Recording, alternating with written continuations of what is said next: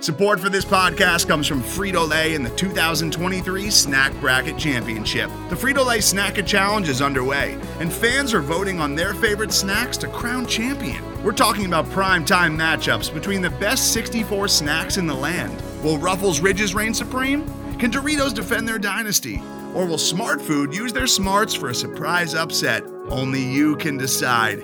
Get in on all the action for a chance to win up to $1,000 or a year's worth of snacks. Let your snacks be heard. Just go to fritolaysnacket.sbnation.com to vote and enter for a chance to win. No purchase necessary. Sweepstakes ends April 3rd, 2023. Void where prohibited. Year's worth of snacks awarded in the form of 52 coupons, each good for one bag of chips. See official rules at fritolaysnacket.sbnation.com. The following segment is from the Off-Day Debrief on the SB Nation NFL Show, where we're discussing your favorite team. Subscribe to the SB Nation NFL Show to make sure you don't miss conversations like this one. Do you think we have seen the last of Tom Brady? I can't remember who it was talking about it, but they were saying they were showing the shots of Giselle during the game when the Rams were blowing him out, and she almost looked like relieved and happy, like, hey, maybe, I can get my husband back. I don't have to worry about him being out there anymore.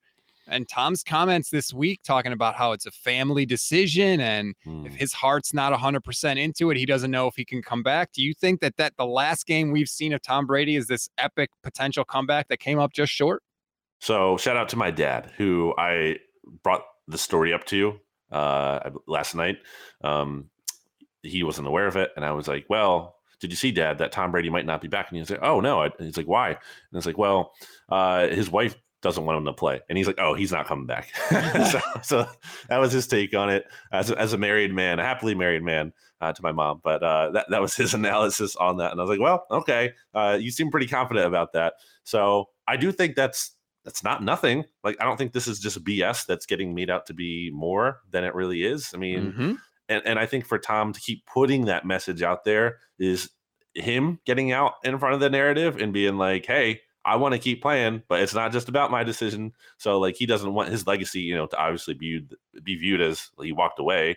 He wants it to be like, okay, he couldn't keep playing. His family didn't want him to, and he had to do the right thing. And it makes him look like a good guy. Like, oh, what a good guy, Tom Brady. He left the game at a high level to be with his family. And I think that matters a lot to him in terms of the narrative and how he's viewed and everything. So it's something, right?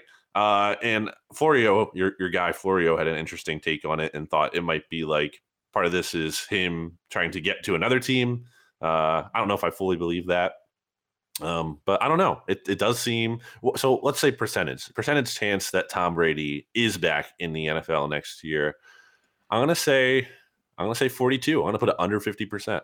Yeah, I think it's going to take some convincing. I mean, Giselle wanted him to stop playing a few years ago. She talked about concussions. I mean, her position has been pretty clear. I think she even threw out what else do you have to prove at him at one point after he won one of his titles, which is totally true. I would say it's under 50%. I agree with you. I think he's really going to have to do some work to convince her to come back.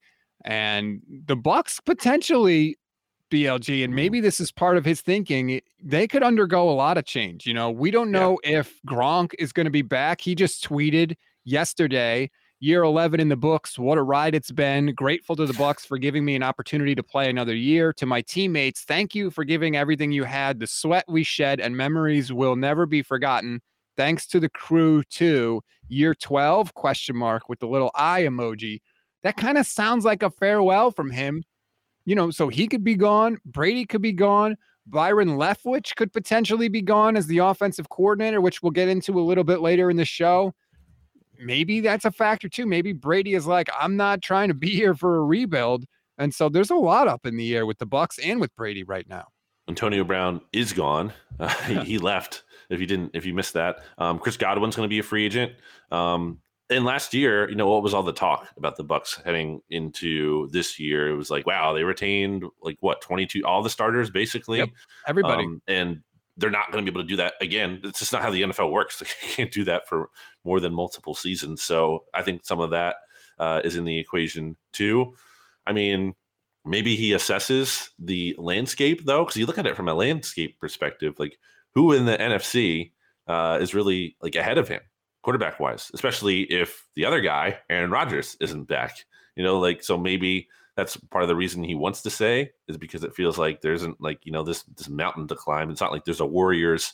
It's not like there's a LeBron, some kind of, elite team or elite player in your same conference being a big obstacle to you. So I think he wants to keep playing. I don't think that's the question. I think, why wouldn't he want to keep playing? He's freaking MVP candidate. I think he thinks he can. Absolutely. But but it's not just his decision. It's absolutely relevant that his wife doesn't want him to keep playing. So I would say less. And it's just weird though, because like we weren't even talking about this, like a week ago. This wasn't on anyone's radar. This came up, seemed to really intensify with Schefter and everything recently.